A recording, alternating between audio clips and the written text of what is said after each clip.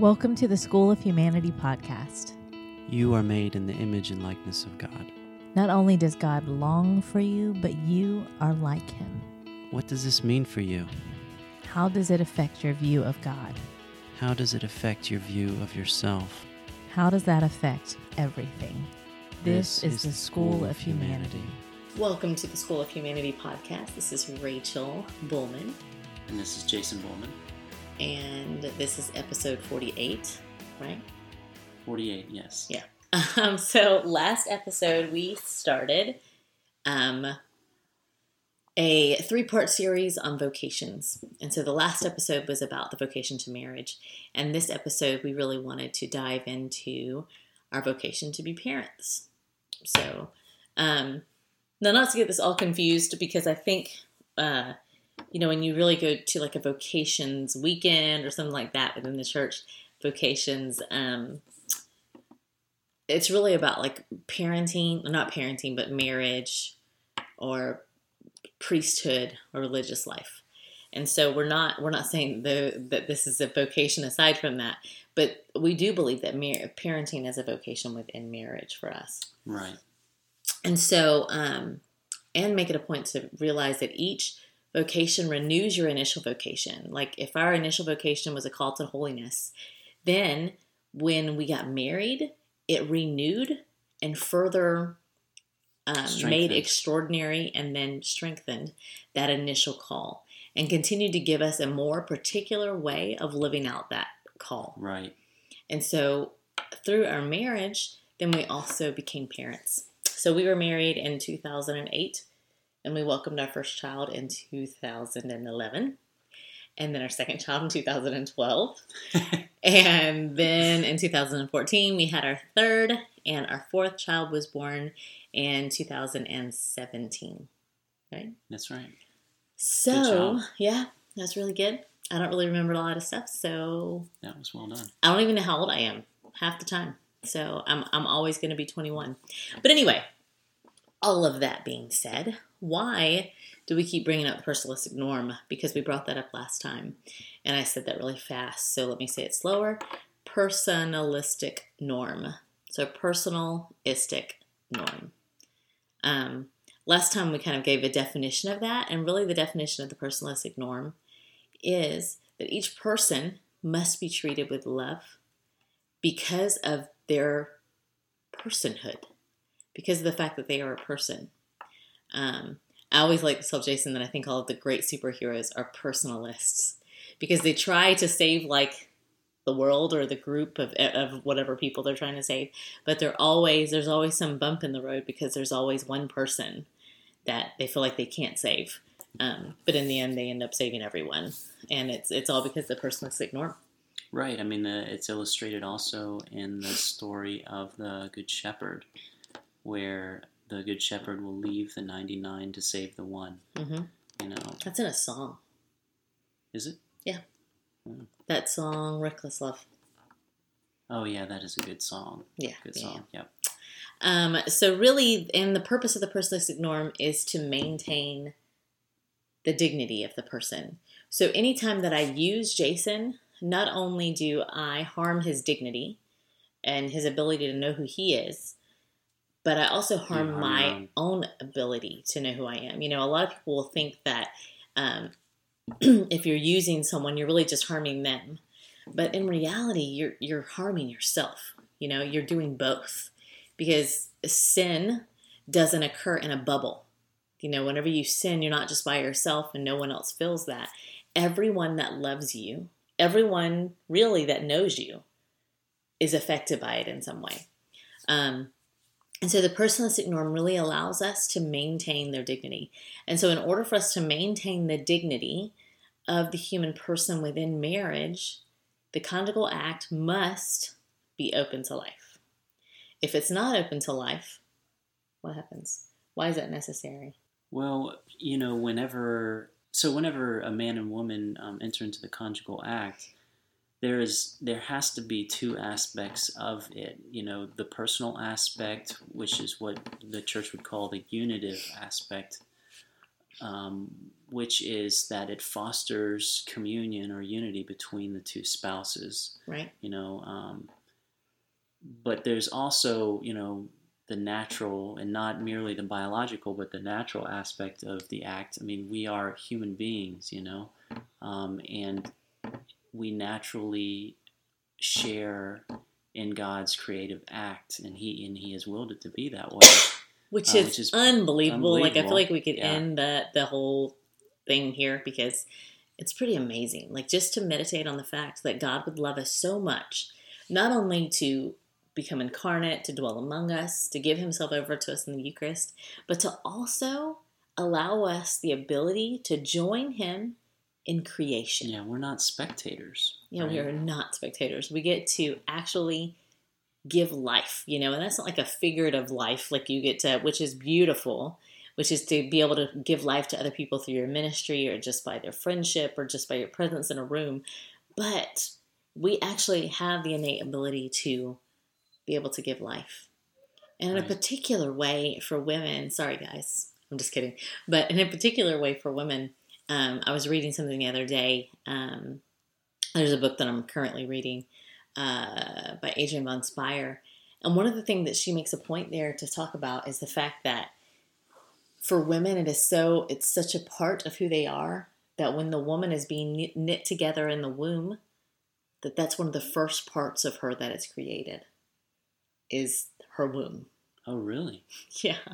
I need to double fact check that, but it was beautiful and blew my mind.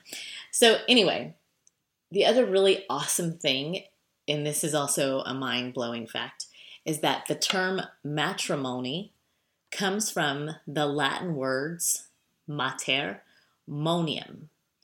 And mater means mother, and monium means to make, right, or to create. So matrimonium, or matrimony, means to make a mother, or to create motherhood, which is mind-blowing. Right. I mean, it speaks to the fact that intrinsic link between marriage and parenthood. Right. Right. And that is an openness. I think it's very important to say that. That is an openness to life. It is not a requirement. It does not take away from your marriage, from the character of that. If something is sadly happens that doesn't allow you to be able to have children. Right, because if you went to the extreme of saying, like, the sexual act is merely for the sake of making new children, and you try to take the unitive aspect away, saying, and almost like pleasure is a bad thing, then you're actually you would still fall into using one another for the sake of creating life, which is still, thank you, Manichaeism. Yeah, you can't do that, right? So I mean, that's like more of a puritanical approach to marriage, as if pleasure is a bad thing. But I mean, of course it's not. When you view that God made us very good, in His image and likeness, all that. We're rational beings. We share, and we have freedom. We have intellect and will, and we get to choose love. We get to enter into this beautiful self-gift that is the spousal relationship. And we have bodies, right? And bodies are not a bad thing. So pleasure cannot be seen as something bad. I think that because our society is so hypersexual, and just for a long time we've sort of treated sex as if it's something dirty, rather than something holy and willed by God from the very beginning. It's hard for us to imagine, that the Lord could be invited into your bedroom with you, and that it would be something beautiful when man and woman come together. And so when spouses come together, I would say the first aspect, or maybe the premier aspect of the conjugal act, has to be the unitive. Because if you skip that and say, well, it's just procreative, then you're still using each other. Right. You see what I'm saying? So that's and I say all that to say that if you're unable to have children as a spousal couple, that does not diminish your vocation or somehow take away an aspect of your marriage. I would say that procreation is the natural fruit of the unitive aspect of marriage. Would you agree? Yes. Yeah. So, I wanted to back up a little bit because you were talking about the puritanical view of the conjugal act, and also mentioned just how hypersexual our society is. And I think it's really important to mention this. Just recently, like I think in the last couple of weeks, there was a guy who wrote a book when I was like 16, which was just yesterday. But the book is called I Kissed Dating Goodbye. mm-hmm. And the author was Joshua Harris. He was only like 19, I think, maybe, when he wrote it. And it became like a huge bestseller. Well, a couple weeks ago, he put out a press release saying that he wasn't going to continue printing the book anymore. And he apologized for the effects that it had on the people that read it, because some people were saying that it kind of harmed their view of dating. Because the whole course of the book was that they shouldn't date, that instead you lived with this goal of marriage without dating. And he says now he has more a mature, or his view of it has changed in that he thinks that dating is valuable. So all of that being said, that like the way of the church and the way of us is that all things are good. All things are created by God. And so the core of all things is good. And so whether or not we approach them with that same respect, that's where things can get deterred. So like the person that's addicted to pornography, the person that is addicted to masturbation, these are all things that they desire communion with another person. And so that thing has become perverse through the way that they're trying to pursue it. Right. And so there's a few beautiful books to read about when it comes to the beautiful aspects that are within the conjugal act and within your dignity as a human person. We've already mentioned Love and Responsibility as one. There's another book by Dietrich von Hildebrand that's called In Defense of Purity, which is really, really beautiful. And there's a couple of people out there that have really taken on the porn effect. And actually there's a book called The Porn Effect by Matt Fradd.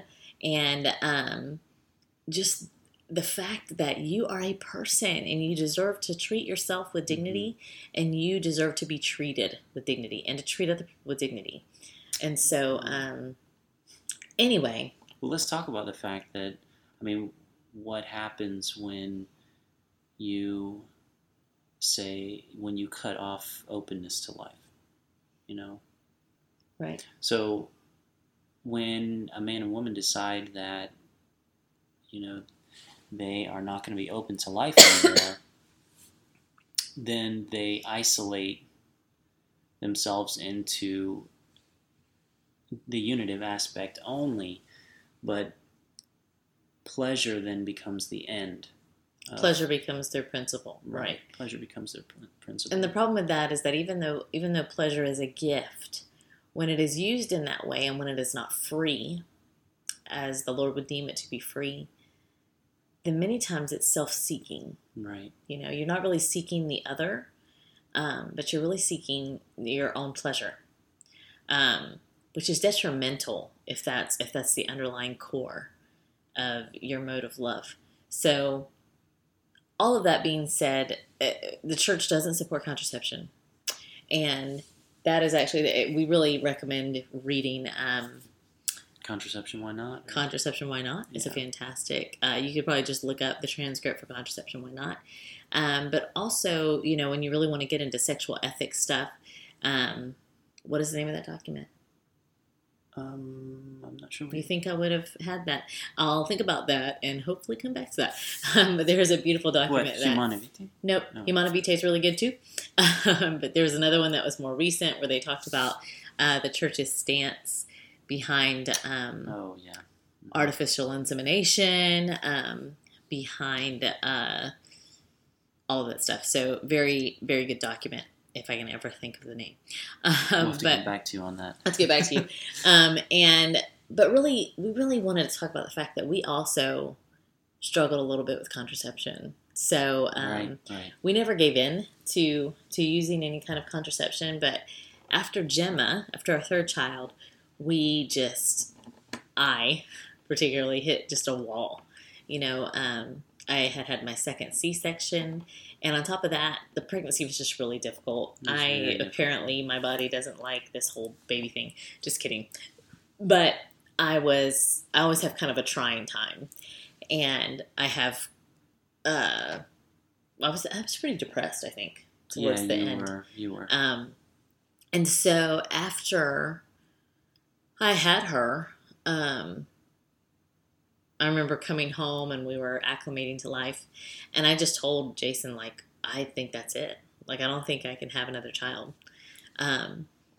And so I went everywhere, was reading all kinds of things, Googling, reasons why, Catholics could use contraception. And I found, of course, varying sides of the argument. And so when we would talk about it, you could tell that it really wasn't a place of selflessness. Like, it really wasn't like a grave matter. It was because it was inconvenient for me, and because I felt like it was going to be an inconvenient thing for me. I think you had fallen into fear, which is, I think, the underlying. I mean, that's one of the main tactics the enemy uses is to incite fear in us. But thankfully, I was going to spiritual direction on a regular basis. And so I remember going into spiritual direction, and I was talking, and we had talked about this, but we started talking about some other things, and then I was really frustrated about something. And I remember my spiritual director looking at me, and he's like, "Do you trust God?" And I remember saying, like, very flippantly, "Yeah, like, of course I trust God." And it was very much like, no, like, there's something going on where there's a large area in your life where you are not trusting God. And because you don't trust God with that, it's infecting everything else, and you don't trust him with anything. And so it was extremely sad for me. And so I remember coming home to him, and I was just like, all of this talk that we've been having about possibly going on contraception, like, I'm done. We're not going to do that. Because I clearly know that I don't trust God enough to trust him with our bodies, and trust him with our marriage, with our family. So, and I was relieved. Thank goodness. So then for us, really, we have realized that parenting is really what Ratzinger has called it, which is a school, right? Yeah. So you want me to talk about that? Yeah. Okay. Yeah. So I forget what book it is, but Pope Benedict XVI talks about the natural development of, like, the different aspects of love that we learn from each of the persons in the Trinity as we grow up, basically, which is really beautiful to see how even, like, how we come into this world and then develop into our vocation, we learn the different types of love, if you will, that are the Father, the Son, and the Holy Spirit. And given that our posture before God, like, our premier way of knowing to love is the way that Jesus did. And being that he's the Son, his mode of love is entrusting himself to the Father. Right. So, like, he is the premier one who trusts himself in the Father. Like, that's the type of love that he has or brings to the Trinity, and that's our premier posture before our Father, is to entrust ourselves to him. So that's the first kind of love that we learn, and we learn that as children with our parents. That's why our parents are like the Father to us, and we learn to entrust ourselves to our parents, and then our parents hopefully show us that they are an image of our Father in heaven, right? So that's the first love. Then when you get married, or you become a priest, whatever, you learn the spousal love, which is the Holy Spirit, and that's betrothed love. Yeah, too. that's a love that is with the other. So you learn how to be with the other, and as spouses. And then your love for one another, just like the Father and Son, brings forth fruit. And so you have children, and then you become parents. And so that's when you sort of get into the school of the love of the Father, whose premier posture to the Son is to pour himself out for the Son. Right. So do you feel like you pour yourself out for the kids sometimes? Oh, yeah. Oh, yeah. we do. But it was really beautiful the other night, just as a way to drive this home before we end this podcast. The other night I was putting the kids to bed, and Jason and I both had noticed that, because Jason works a lot, and so the kids, one of our children in particular, had decided that daddy's yes or daddy's no wasn't enough. Like he needed mine. So like he would ask Jason for something. I think one of that night was something like he wanted to watch something on TV. Maybe it was late, and I think maybe he wanted to watch a movie. Yeah, and you said no, mm-hmm. and he said, and he came over to me and asked me, and I said, "You said I just told you no." He says, "I know. I'm asking mommy." and so I said, whatever your dad said is the answer. And so when they were going to bed that night, I walked in there and I said, "Who's in charge of mommy?" And one of our sons was like, "Your dad?" or something like that. I was like, "No, my dad doesn't live here. So who's in charge of mommy?" And he's like, "Daddy." Mm-hmm. And I said, "That's right." I said, "Mommy entrusts herself to daddy. I trust daddy." And I said, "And who takes care of daddy?" And they both kind of looked at each other and they're like, "God." I was like, "Yes." I said, "Mommy only entrusts herself to daddy because mommy trusts that daddy is entrusting himself to God. And mommy also entrusts herself to God. But because of our marriage, I entrust myself to your father." I said, "So whatever he says, mommy is going to trust, and you also need to trust. And when daddy's not able to be here or answer you, mommy will tell you yes or no. But if daddy is here, you don't get to go between the two of us because we are actually one." So that was a pretty interesting thing for them. But it was really, really beautiful for them to kind of piece that together and to know that we're not acting as our own entities, that we are one. Absolutely.